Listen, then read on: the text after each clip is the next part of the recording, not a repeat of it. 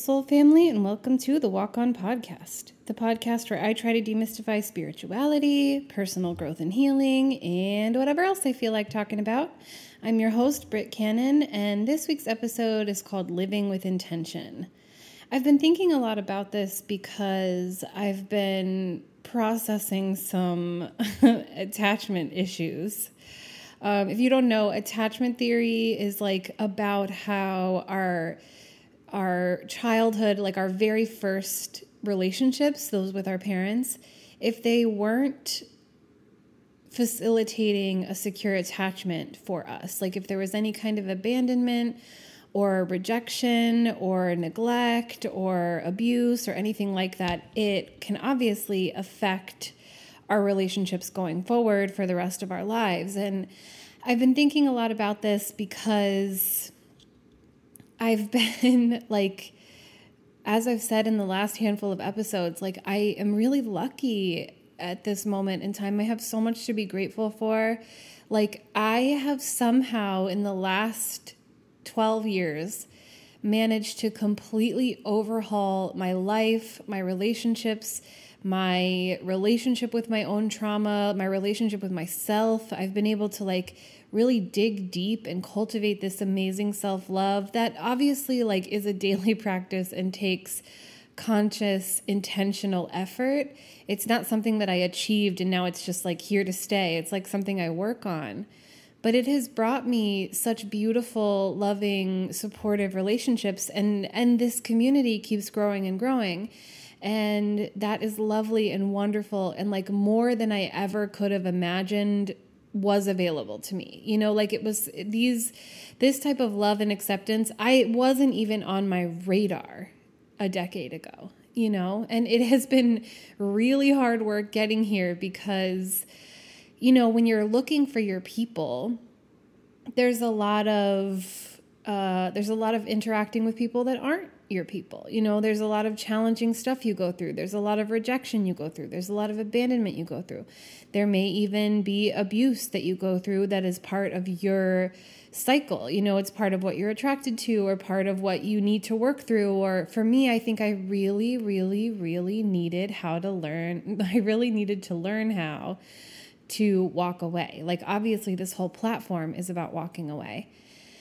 And it has been brought to my attention through the universe, through what I'm going through at this moment, through the, you know, my universe, my God, my relationship with myself is very intuitive. And I think all of our relationships with ourselves and our higher self and our God or universe or divine or whatever you want to call it is similar, where they communicate through signs. Like there are gentle nudges along the way that guide us in the direction of our healing. And in my experience, since I opened up to this process, my universe communicates with me very clearly. Like there is no ifs, ands, or buts around what is coming up for me at any given moment because the universe makes it very clear. And so this is what I've been working on lately. And I've been realizing that part of this leg of my healing marathon, like this next decade or 12 years, because, you know, astrologically, we go through 12-year cycles. And each year of our life coincides with one of the houses. And each of our houses has a placement there. And the house holds significance, and the planet in the house holds significance, and the sign that the planet is in also holds significance. So each year, a certain house of your life, of your chart, is getting highlighted, and it has a lot to say about your life and what you're working through at this moment. And when you're in a 12th house perfection year, which is age 35, that's the year that I'm in right now, you're dealing a lot with self-undoing, with your own deep flaws, with your wounds, with hidden enemies and betrayal and like things in secret. But it's also about destroying it's a cocoon, a chrysalis year. It's like destroying the parts about you that you will not carry with you moving forward, and creating the parts of you that you will be working on for the next 12 years. And I think this past 12 years for me has been so much about walking away. And I'm starting to see now that like I am being pushed to put down roots. I am being pushed to commit. I'm being pushed to everything, to my work, to my title as an artist, to my process, to my physical health, like going to the doctor, which has been such a fucking thing for me my whole life. It's been so hard, like because of being neglected, because of being poor, because of having health anxiety. Isn't it funny that health anxiety manifests in like not taking care of your health? Like you're so anxious and you're convinced that you're having some incurable disease, and it like makes you not go to the doctor. Isn't that like counterintuitive? You would think that the health anxiety like makes me go, but instead it makes me avoid. And so I'm tackling that particular avoidance, like just realizing all the ways that I've been afraid of commitment in my life, and the ways that choosing the people I did, like choosing unavailable people or toxic people, people who couldn't love to the same capacity that I could, was sort of a weird kind of dysfunctional self-protection, right? Because like I always have an excuse to leave. I always have an excuse to let go. I always have an excuse to like pull back and remain distant. And so I'm working on all of that. And the funny thing about life and healing is that sometimes you get what you want, you get what you've been asking for, you get this most beautiful unfolding of like a loving life that I have had a hand in every step of the way. Like I have consciously, intentionally done this work. I have dug the holes in the soil and planted the seeds and watered them every day. I have made sure the sun shone on them. Like I have had every bit to do with where my life is right now, but still it feels like it happened to me. Like it feels like a miracle or something.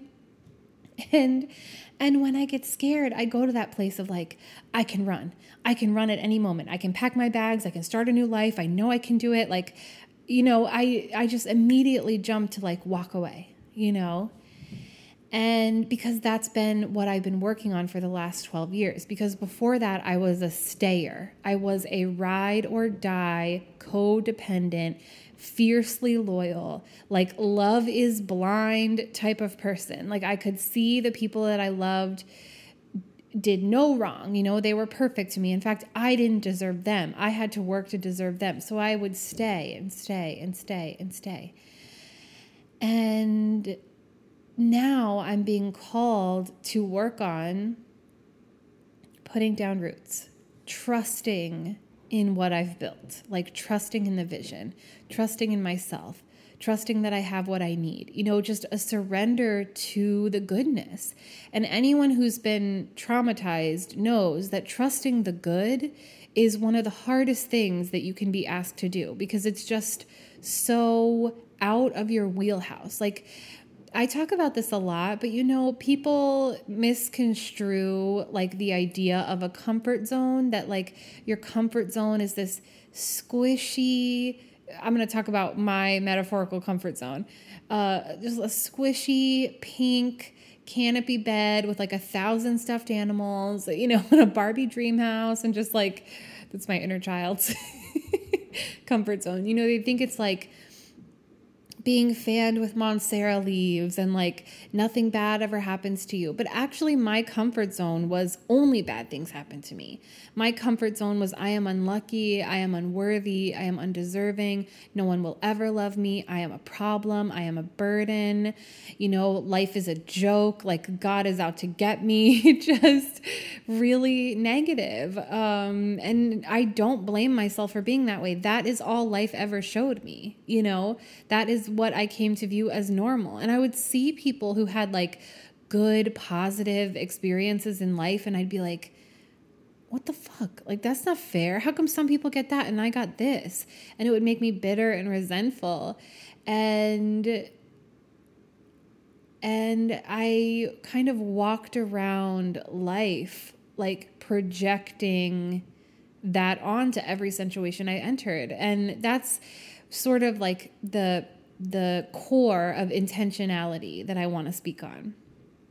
So traumatized people have a really hard time with intentionality because surviving trauma requires a certain level of dissociation. Like when you are a child being hit or screamed at or severely neglected or whatever, dealing with parents with substance abuse issues or like, you know, any manner of rigid Christian values, you know, like pressure to be a perfect student, whatever. Like we all dealt with, if you're listening to this show, chances are we've all dealt with like some sort of trauma in our childhood homes.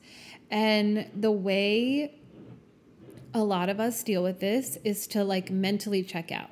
You know, you kind of learn to go to your secret world in your head to like, I mean, I remember I like have flashbacks of like seeing myself outside of my body as my mentally ill, undiagnosed, untreated grandmother is like screaming at me because I forgot to check her burger from Wendy's was plain, you know, and it had stuff on it and she couldn't eat it. So I have these like vivid PTSD flashbacks of like her standing over top of me on the couch cowering, and her just like hours of screaming at me and what a horrible, ungrateful piece of shit I am. And I look at myself from above and I like see, like I'm there physically, but my eyes are glazed over. Like I am somewhere else. I am thinking of something else. I am like interacting with something else. I am like out of my body fully. And that's such a crazy thing to be able to do. And I think it really lends itself to my skills at deep meditation because, you know, that's basically what meditation requires of you, to like leave your body and be somewhere else.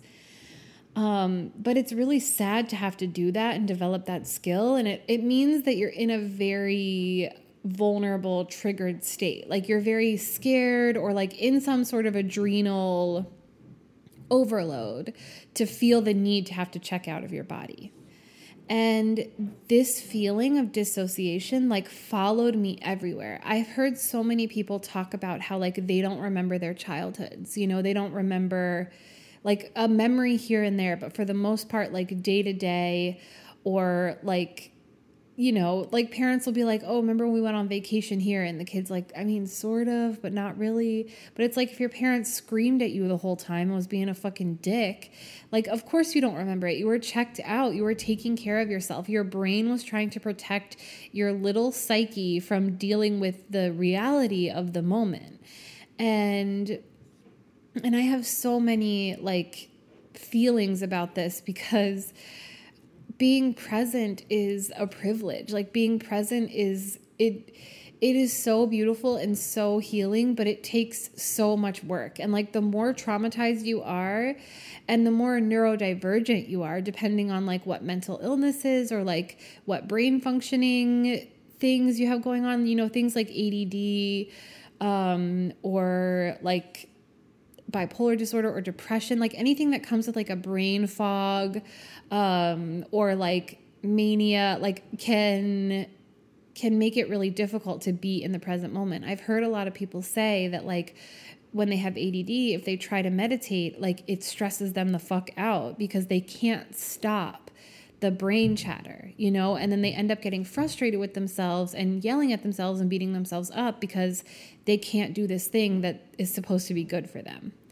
And not to get too much on a tangent, but, you know, sometimes like different kinds of meditation work for those kinds of people. Like drawing can be a meditation. Going for a walk can be a meditation. Like a really rigorous workout can be a meditation. Sex and like orgasms can be a meditation. Like making a good meal, cleaning, like there's so many ways to meditate. It doesn't have to look one way. And if one way doesn't work for you, you know, do something else. And if calling it meditation doesn't work for you, then fuck that. Don't call it that. Like call it something else. Call it being present. Call it being intentional, living intentionally. You know, it doesn't have to look or be or act any way other than, you know, it works for you or it doesn't. So let's not be so rigid and like assuming about what's good for others. But I digress. So if you're living in a dissociated state, and this really resonates with me because when I was younger, I would think like, why do I have such a hard time like focusing? I feel like I'm always somewhere else. I feel like I'm only half here on earth. And weeks and months and years would go by in like what I can only describe as like a blur, and not in the sense of time moving fast, just in the sense that like I didn't have these touchstones of presence.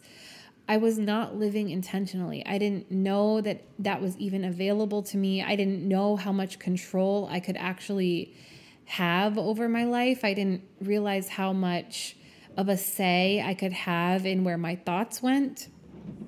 I didn't realize that I had a say in how I perceived things, so I was just sort of floating, floating from one experience to the other. And occasionally, like a vacation or being on stage or falling in love, certain moments would bring me right to the present. And I would be like, this is the happiest I've ever felt. And like, suddenly you notice little bits of beauty in your day. This is why being a stoner really served me and continues to serve me, is that the first handful of times I smoked weed, I got terrified. I was having like psychedelic experiences where I was like out of reality. I was out of my mind and I was so fucking scared. One time I thought it was claymation. One time I thought I was a baby vampire, and that's why my throat hurt so bad. And I was like so scared that I was going to be too hungry. I was reading Twilight at the time. I was going to be too hungry and like eat all my friends in the room. So I used to get really, really like fucking scared. But eventually I found out how to take smaller puffs, and I would sit and marvel at like the beauty of a fountain or a piece of music and just be able to be fully present in a moment. And I started seeking that out more and more and wanting to find that more and more. And with presence comes intentionality, because you can't be anything other than intentional when you're present, because you're fully there. Like, I think we as traumatized people move through the world with a sort of, bear with me with this illusion, or this like image or whatever, this metaphor, but we're walking around with like we're projecting a hologram of our traumatic experiences out in front of us everywhere we go. It exists between our physical body and our perception, and like between us and the actual experience we're having. That's not to say that experiences don't mimic our childhood, because they definitely do. As I said before, like, we participate in these cycles. We have, we're programmed to make bad choices for ourselves, basically. And it's not anyone's fault. Like, if you don't know better, you can't do better. And it takes a lot of fucking work to know better, and even more work to do better. So, like, forgive yourself for that. But it is true. You know, we do seek out familiar places. We do seek out our comfort zones, even if our comfort zone is harmful. It's just the only thing we know. It feels familiar. And a lot of times we will mythologize bad situations to justify staying in them, even though, like, the reality of the situation is straight up fucking bad, you know? I think it's so interesting how, like, the relationships I have mythologized the most are by far the most toxic relationships. You know, those are the ones where it was like, we're soulmates and, like, we belong together, and that's why it's so hard. And, like, you know, he runs away from my affections because it's the connection is just too powerful and he can't handle it, you know, and all that kind of stuff. And now all my relationships are so fucking chill and, like, fulfilling and wonderful and healthy that I don't need to do any of that. It's just like, I really enjoy this person and they seem to really enjoy me. and it's good and it adds so much to my life, and that I don't need to like write a fucking love story about it. Like, it's not a fantasy, it's real. And when you're unhealthy, real can seem boring, but when you're healthy, like, real is magic. Real is a miracle. Real is like just acceptance, you know, and respect and genuine affection and positive regard and like love. It's just as simple as that. So whether or not a situation is bad, we're still projecting our childhood experience, our learned experience, our PTSD version of life onto every situation we enter. So like, I was thinking about earlier how I had horrible stage fright when I was younger. I wanted to sing more than anything in the world, but I had like debilitating stage fright. Like, I had a grown man when I was 10 try to strangle me with a Fisher-Price like little baby chair. And I was less scared in that moment than I was auditioning for All City Chorus in 6th, 7th, 8th, 9th, 10th, 11th, and 12th grade. Like, that's how scared I was. Going into these audition rooms where people are hiding behind a curtain, they're there for the explicit purpose of judging you, you know, and they're listening to singer after singer after singer, and you have to sight read and just like all this stuff. Every time I would go in and I would dissociate. I would like black out. I would be physically shaking. I would be ill. I would break out in hives. I would have like this gnawing in my stomach. It's like, I actually have forgotten because you know, I fucking exposure therapied myself by going and getting a music degree and then joining a bunch of bands and like playing a bunch of shows. And like, I got really, and then being a burlesque performer and being naked as a fat person on stage, like just, I really exposure therapied the hell out of myself regarding this one thing. But, you know, I was thinking earlier today, like, what a thing to overcome. Like this, it was like the scariest thing to me and I overcame it. But it's like, why was it so scary? Because of the fear of being seen, the fear of being judged, the fear of being bad at the thing I love most in the world, the thing of someone being there to tell me I'm not good enough. Like, of course that was terrifying. You know, it just triggered, I was projecting my traumatic experience onto that situation. And my grandma used to say all the time, like, why are you so scared? If you don't get in, it's not like they're going to take you out back and shoot you. But it was literally that scary. But that's because anytime I was in an experience where I was going to be criticized, where I had done something wrong, like I was the kid who was like a perfect angel in school. I wouldn't talk out of turn. I like always did my homework. I always raised my hand. My desk was nice and clean. Like I was so respectful. But, you know, nobody's perfect. And if a teacher thought I was talking when I wasn't, or like if I forgot to bring in a permission slip or something, and they used to punish people for this kind of thing, and I would get like, I'd have to move my little clothespin to yellow or whatever, I would have a full on breakdown. Like I could not handle not being perfect. I couldn't handle any criticism because it felt like it's like, picture it, pussycat, like, you know, smash that like button if this resonates. But you know how a spiral works. Like this is how I spiral, right? Me and my partner we have a great day. We're having a great time. We love each other. It's like perfect. You know, everything is wonderful, more than I could have ever asked for. I'm so respected. I'm so loved. I'm so safe. Something triggers me. In 3 minutes flat, my body is experiencing the worst case scenario where I have been betrayed and we are breaking up and I'm having to get a new place, like pack up all my stuff, move out. Oh my God, now I'm going to have to live with roommates. Like I'm never going to be able to trust anybody again. Like I can't believe, you know, like I am on 100 in 3 minutes flat. And I have to like literally talk myself down from the ledge and be like, none of that is happening. It's just like when I get scared that I have like an illness. And, I was still in the process of figuring that out, but like you go to like, I'm dead and buried. My loved ones are missing me. And it's like, I haven't even gone to the appointment yet. The spiral works like that. Like it takes you all the way to the worst case scenario. The train is going 200 miles per hour. Like there is no stopping it.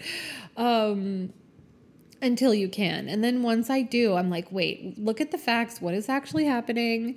But when I was a kid and I was like going into these auditions, it's like in my household, when I did something wrong, I got hit. I got hit like violently, hit with fists, slapped across the face, hit with a brush, like, spanked, yelled and screamed at, like called every name in the fucking book. Just like abuse, like not being perfect equaled abuse. And like the only way to stay safe was being like perfect and silent and like basically existing as small and insignificant as possible and causing no waves and causing no trouble. But that is not possible. That's an unrealistic expectation for a kid to have for themselves. It's an unrealistic expectation for an adult to have for themselves. But like I was spiraling. Like in those moments, I was so triggered and so vulnerable that's where my head went. And when I look back on so many of my life experiences and like what really scares me and what really triggers me, like that's what's happening is like I'm either going to be abandoned or betrayed or like literally abused in some way or another if I am not perfect 100% of the time.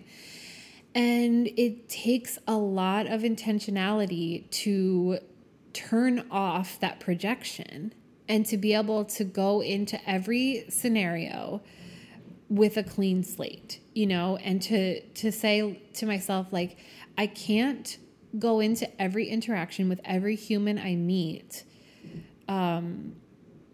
being psychically aware of what type of person they are and what their intentions are and how they're going to behave and like how they're going to handle conflict. Like I can't know that until I go through it. So I have to meet this person with presence, with intention every time and just listen to what they say, listen to who they say they are, notice how they interact with others and just like observe non-judgmentally, collect the red flags and like make my decision from there. I have to go into every audition or every show being like, I am here. I love my voice. I love playing music. I love singing. I love sharing it with others. And like, that's all I'm trying to do. And if someone has a negative reaction to me, it probably has nothing to do with me. It probably is like something in me is causing a response in them. And I'm just going to give that back to them and not take it on myself unless it's like constructive. And then I will consider it. It takes a lot of work. It takes a lot of self-love. It takes a lot of reparenting. It takes a lot of awareness because you have to be able to see what your hologram of life looks like before you can start to unpack it and like leave it behind and take every situation as it comes. You have to know what your perceptions are before you can unpack them. And knowing what your perceptions are can be a really painful process because it's like the gateway to your wounds. If you're like, I'm terrified anytime I'm vulnerable because every time I was vulnerable as a kid, I was made fun of. Like that is a painful realization to have, or like, I feel like I need to work super hard in all my relationships because I was made to feel like a burden as a child. And so I need to like earn people's love. That's a heartbreaking revelation to have. That's not an easy revelation to carry with you. Or like I see romantic relationships as a huge burden, something that I avoid at all costs because my parent was so heavily dependent on me that I see love as a chore. Like all of these revelations are difficult to live with, and they may call into question how you operate, what your patterns are, the ways that you protect yourself, and whether or not those are healthy or acceptable. You may see some responsibility in the way things have played out because you see your own dysfunction, and that's never easy, but I think the meditation, the practice, the daily fucking practice of living with intention kind of starts there. You have to hit the off button on that hologram and stop projecting in order to start really living. Real quick, we're going to take a break for some ads. See you in a second. Bye. Brought to you by the haunted mind of Britt Cannon. A walk-on production. Flight of the Final Girl. A journey through the nightmare of generational trauma and into the sunrise of survival.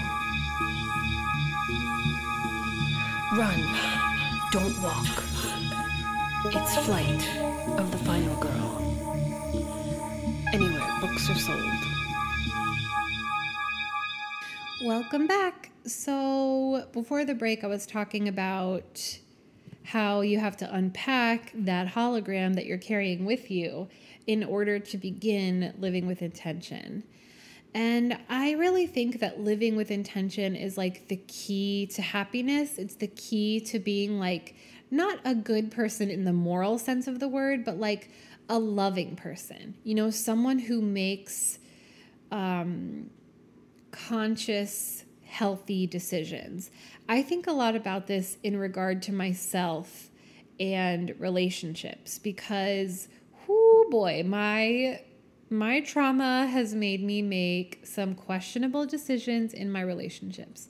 And, I'm not saying this is the case for everyone who has like experimented with non-monogamy, but I had a hard time most of my life in most of my relationships starting at 15 with like monogamy.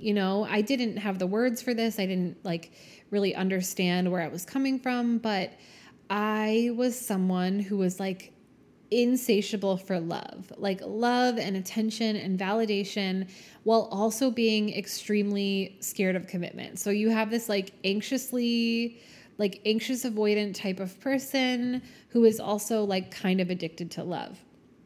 And so I would often have like emotional affairs. Like I never crossed the line physically, but I would develop crushes. Like I would leave someone for someone else. I just like left a trail of broken hearts behind me for a long time. And looking back, I see that I was projecting the fact that I believed that everyone left. I was projecting the fact that I had never seen a healthy relationship. I was sort of like comforting myself with the idea that I wasn't a cheater because I didn't physically cross that line ever, but I was crossing lines in other ways, in ways that a lot of people consider more hurtful. They consider developing feelings for someone else worse than, having a one-night stand or something. And I totally get that. But I was so spaced out, like I was so not present that I would not really understand what I was doing. So I now know that being monogamous, understanding, first of all, it's kind of bullshit that we just assume that everyone's going to be monogamous. That's just the standard way relationships work, and we don't give people a choice. Because had I had a choice, I might not have chosen monogamy when I was younger. But now in my life, my partner and I discussed it and have decided that that's the relationship style that we wish to follow at this moment. And so what it means to me now is being really intentional, making sure that I have very clear boundaries with my friends, that I have put Britt the flirt to rest. I don't encourage that. I don't do that dance with anyone. I don't blur any lines. Everything is very compartmentalized and organized, and there are boundaries in place. And everyone else who's around me is the same way. I have a lot of I have a lot of friends. I have a lot of, I mean, I'm bisexual, so like I could be attracted to anyone at any time, and everyone I love is beautiful. And me previously may not have had these boundaries, and then like things get really blurry, and then you can't decide like, do I have feelings for this person, or like what's going on with them? And it's really easy to like cross a line if you're not being intentional. And now, like, I am so intentional, and no one's pressuring me to do this. Like, this is a choice I have made on my own because I want to prioritize simplicity in my life. I want things to be really simple. I want to have a lot of time to myself while still having a lot of fulfilling, wonderful, deep relationships where I spend, I choose to spend time with people. And when I do, I give them my undivided attention, and I make sure my batteries are charged, and I'm not running around in like crisis mode because, I have created hell for myself in not having good boundaries and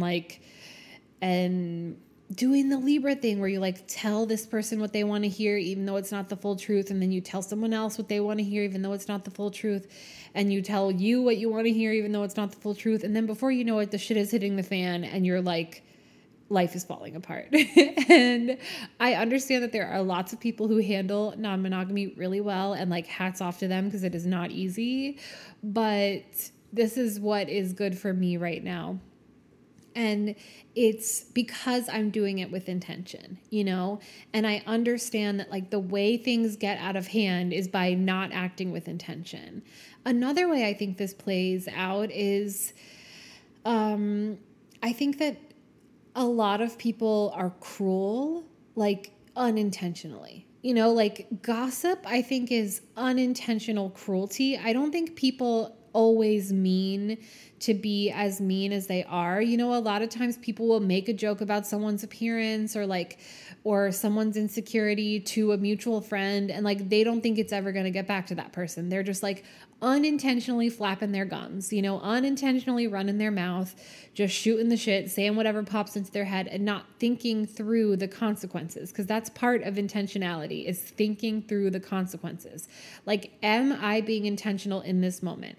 Am I going to say something that I'm going to regret? Or am I saying something or even thinking something that if it got back to this person, they would be devastated? Would I want someone to say this kind of thing about me? That whole process, which is a very mature, space to be in. Obviously, gossip is fun, but do it through a reality show. Watch The Real Housewives or The Ultimatum and gossip about those people in the privacy of your own home. Don't tweet them, don't comment nasty shit on their Instagram. Just do the human funness of gossip in the least harmful way possible. You don't need to inflict harm on anybody to scratch that itch. Okay. Just be a little bit more intentional. But I don't think that people always mean it. I don't think that people always want to hurt each other. I think it is a consequence of being unintentional, of being sort of asleep at the wheel of life and flying by the seat of your pants and not thinking through the consequences. On the other hand, I think we all know people who only seem to come alive when they're being cruel. The only time they're intentional is when they're intentionally hurting someone's feelings. And, I'm sure people pop in your head when you hear me say that, and they definitely pop in mine too. And that's a whole nother issue to deal with, Or if you see that in yourself, if you get a little thrill from being intentionally hurtful, if you feel like that's the way you win conflicts is by hitting below the belt and hurting the person enough until they shut up, then maybe you should think about that. Where is that pattern coming from? What are you projecting onto the situation that makes you think that's okay? And also just be real about accepting the consequences when they come. If you're intentionally cruel to someone and they choose to stop speaking to you, realize that that's your fault, that you weren't kind to them, that you weren't treating them with respect, and ask yourself how you got there, why you do that. a lot of times it's a defense mechanism, and that doesn't make it okay, but you know, it is an explanation. So when we're in relationships or moving through the world, it's like the other day I was at Brooklyn Pride, and there are these porta potties like by the stage where people were performing. So the music's really loud. There's 2 porta potties. One of them has the green, you know, the green that says nobody's in there, but there's a padlock on it. The other one has red, but there's no padlock. So obviously this is a confusing situation, right? So there's a line like in front of the porta potty. My partner's the first person in line. And we start getting like a little anxious, being like, oh my God, what if this porta potty is also like out of commission and we're tricking these people into like forming this long line hoping they're going to get to pee. So she like knocks on the door, but obviously it's really hard to hear because the music's really loud. And so she knocks on the door like twice more. And then a guy pops out and he's like, what the fuck? And he's like all pissed because she's knocking on the door a few times or whatever. And she's like trying to laugh and like sort of explain it to him, but he's already pissed and he storms off and like vents to his friends about it or whatever. And it's like, she was like being intentional and he wasn't here for the explanation. You know, he's projecting onto that situation like this person's being a dick, like they're trying to get me out of the bathroom as quick as possible, like they weren't listening to me saying someone's in here, like they're just being rude, right? But that's not what was happening. And if both people in that scenario had been intentional, you know, like if I would have been the one in the bathroom, I would have popped out and heard the person saying like, oh, sorry, we couldn't hear you because the music was loud and we were just making sure that someone was actually in there and that this porta potty isn't out of commission. But like he was so annoyed, which is fine, that he was like popping off and too busy popping off. And, you know, it's just like a simple example of a moment where we could like lead with grace and like not assume the worst. And I think that's part of living with intention.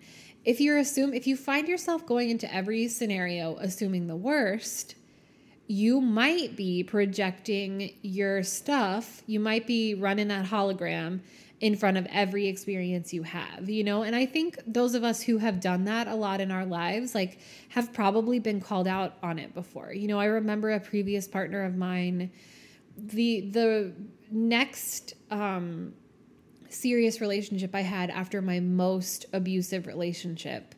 So I had a lot of baggage going into that one, to say the least. I remember getting in a fight with that partner because like I was afraid that he was going to start being mean to me, that I was afraid, you know, I was like trying to do all this stuff to protect myself and I was kind of taking it out on him. And he was like, don't punish me for something your past partner did. And I was like, well, fuck, like, oh, okay, you're right. Like, you're right. I shouldn't be doing that, but I don't know how not to, you know, like, how do you unpack your experience? Like your experience informs your perception of the world. And like at the time, at the ripe old age of 22, I was like, I have no fucking clue how to separate the two. Like, aren't all men trash? And like, not to get too deeply into that kind of, but, no, not really. Just the ones I chose. But you know, when you're called out on that sort of thing, you're like, I guess I am doing that. You know, like, I guess I do that. I guess I do protect myself. Or I guess I do kind of lead with my scorpion stinger and expect people to forgive me and just like give me the benefit of the doubt and know that I was just like hurting or scared in that moment and keep forgiving me even though I keep doing it to them. You know, you got to get off the ride eventually. You have to get your feet on the ground and be present in the moment and stop projecting and like live intentionally. And you can live intentionally in infinite expressions. You know, you can eat intentionally. You can sit with a meal. You can cook it for yourself joyfully. You can be there every step of the way. You can sit down. You can actually let yourself taste it. You can give yourself enough time to eat. You can do it not in front of the TV or in front of the TV, but, you know, be present or whatever.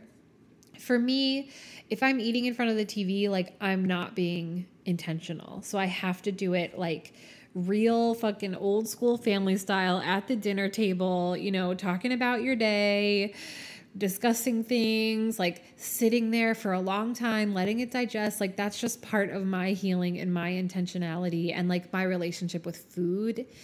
And it's very helpful to me. It also allows me to be present enough to notice like what feels good in my body and what feels bad in my body. This is part of the reason that I no longer eat gluten, because I started eating intentionally and realizing like, whoa, I feel like trash. Like I literally feel like death if I eat gluten. Every time I eat something with gluten in it, like I kind of suffer for a couple days. And so that informed my decisions going forward. And I think that's part of the whole process. You can meet people intentionally and actually be present when they're telling you who they are. You know, this is like back in the day, I've had friends who are like, by the way, I'm a terrible person. I'm a bad friend. I've betrayed everyone who's ever loved me. Isn't that so funny? Aren't I cute? And at the time I was like, that's not possible. You could never be a bad person. Like, meanwhile, I don't know this person. I've known them 15 fucking seconds and I'm reassuring them that they're a good person. Okay, so like 5 to 7 years later, here I am looking like a fool because guess what? They were a bad person. I don't necessarily believe in good and bad people. I just believe, I heard the poet Andrea Gibson say recently, like they don't believe in good or bad people. They just believe in people who are trying and people who are not. And I think that's a really good way to categorize it. But people who like say they're bad people, laugh about it like a joke and have no intention of changing or healing and see actually nothing wrong with their behavior. Like I don't need to comfort those people through their existential crises about their choices. You know what I mean? In fact, I need to see it as a red flag and not go any further with that person. So like you can go into relationships intentionally. You can be an intentional partner and an intentional friend. You know, you can give people the benefit of the doubt when they deserve it. You can walk away from people when that feels like the right thing to do. You can learn intentionally, you know? You can wake up every day and be like, I would like to learn insert skill here. And so I'm going to give it 15 minutes every day. You know, I'm going to like intentionally carve out 15 minutes to practice this skill. And when I practice it, I'm going to be fully present. I am going to take it in baby steps. I'm going to set realistic expectations, and I'm going to come back here again and again and again and watch myself improve slowly, you know, not exponentially, but improve nonetheless. And I'm going to be happy with that progress. Like, doesn't that sound wonderful? Doesn't that sound easy? Doesn't that sound light? Doesn't that sound like the opposite of triggering? Doesn't that sound like how you wish you were parented? And like, that's really what I'm always getting at here is like, be the parent you wish you had. Like, be the gentle voice guiding you through the hard times. Be the one giving yourself good advice. At least have the wherewithal to choose people, like to choose the people you surround yourself with to be the kind of people who give you good advice. Be gentle, be forgiving, be encouraging. Intentionality is just about that. It's about being loving with every step you take. And it's not foolproof, you know, like I'm talking about it, but I'm still working on it clearly. But I'm getting better at it. And the better at it I get, the sweeter my life is.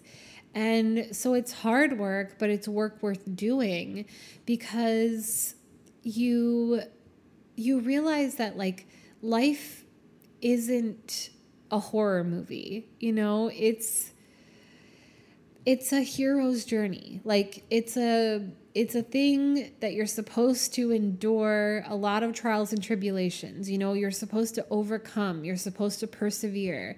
You're supposed to find your tenacity and your grit, and you're supposed to grow and become the most loving version of yourself with everything you go through.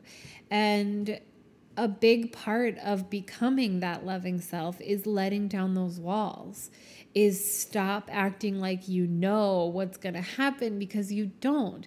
I think about this all the time. Like, in some of the hardest moments of my life, and I'm talking about the moments where I was like, I no longer want to live and I am going to do something about it. If I had succeeded, what like beauty I would have missed out on, because right around the corner, like 2 left turns later, and my life is completely different and much more bearable. And I'm so much stronger than those moments where I faltered or failed or whatever, like life changes in an instant and you never know how good it's going to be until you get there. And we all walk around with these like throbbing pain bodies because we've all been through so much and continue to go through so much. And the way that we humans hurt each other is just like a slap in the face to the universal consciousness that we're all a part of. And the only way to really tap into that and to become an expression of that, like the purest, truest form of that expression we can become, is to be intentional. If you love someone, treat them with care. If you enjoy doing something, come back to it again and again. If you need to rest, allow yourself to be intentional with that rest. Don't lay there screaming at yourself for not being able to do more. Think, my body is telling me to rest in this moment, and so I am going to embrace this rest. I am going to be thankful for this rest. I am going to give my body what it needs, and in turn, my body is going to give me what I need, which is, more behavioral activation in the future. Listening to your body, like that is a way to be intentional. Noticing when you're in pain, noticing when you don't feel good, notice when you don't have the fucking energy to do something. Notice what stresses you out. Notice what makes you miserable. Notice what makes you feel good about yourself. Notice what makes you feel alive, and allow yourself to gravitate away from or towards, the vibes that resonate with you. It's all okay. It's all correct. Your life is your own. It always makes me think of that Mary Oliver poem, The Journey, where the end of it is, basically like you have to become determined to save the only life you can save, which is your own. You can't do anything for anyone else. You can't heal for anyone else. You can't love anyone for themselves. Like, there's no amount of love and support and validation you can pour into someone who isn't giving it to themselves. There's no one you could save. Like, we worked so hard to, like, loving people, I should say, work so hard to protect the people they love from harm, to the point of becoming enablers and like trying to save people from the consequences of their own actions. But like in my episode, Consequences Are Good, actually, if you haven't checked that out, you should. That's not always the loving thing to do. That's not always the intentional thing to do. That's coming from a place of fear. It's coming from a place of, misguided love and misunderstanding of what the school of life is about. And it's best just to keep your eyes on your own paper in most situations. You can't control others. You can only control yourself. If we go back to the serenity prayer, if you can't control it, you got to let it go. And that's being intentional too, So maybe take a look at your life, at your patterns, at your relationships, and consider, like, how could I be more intentional in this situation? And if I were going to be more intentional, how do I think it would help? And just try. Go into conflict thinking, I'm going to be intentional here. If I start feeling triggered with what the other person's saying, I'm going to just own it. I'm going to be like, that's making me feel a little upset right now. That's making me feel a little triggered. Is there like a different way you can word that? Or like, will you just let me sit with that for a minute and see what it's bringing up for me? Because I don't want to project it on you. You know, can we do this a little slower? Do I need to be this upset about it? Like, can I talk myself down? Be vulnerable instead of defensive, you know, be loving instead of attacking, and just see what happens. What it's done for me in my life is it has allowed me to create an experience where everywhere I go, it's soft. Everywhere I go, it's gentle.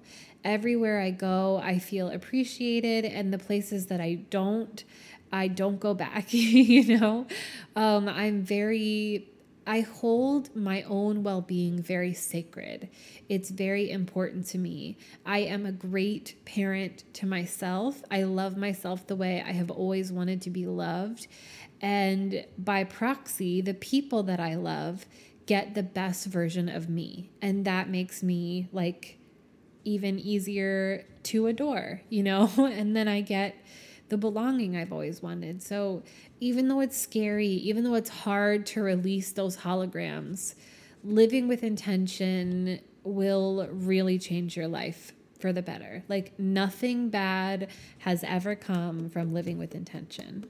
The Walk On Podcast is a production of Walk On Productions. It is written, recorded, hosted, produced, and marketed by yours truly.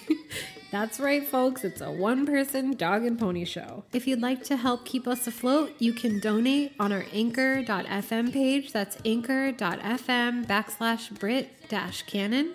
You can also go to my website, britcannon.me, to access lots of other things like the blog that goes along with this podcast, my 2 YouTube channels, the Walk On Podcast YouTube channel and my personal YouTube channel that features my poetry and music. You can access the album Shiny Silver Snakes that I made with my good friend Locomoco. You can find Mantra, the EP that Walk On, the theme song to this podcast, is part of. And you can find Flight of the Final Girl, which is my debut poetry collection. There's also merch, t-shirts, stickers, mugs, lots of other stuff with the swears on them. There are photos, videos, and links to all of the services I offer, including tarot readings, astrology readings, mentorship services, if you'd like some one-on-one consultations outside of the realm of tarot and astrology. And you can also access my self-love course, which is a 30-day journal-centered self-love course that is designed to help you build a deeper friendship and more loving relationship with yourself. There are journal prompts, guided meditations, self-care rituals, letter writing assignments, and a whole lot more. Thank you so much for listening. Thank you so much for being here. Thank you so much for doing the work. Happy healing. Until next time. Bye.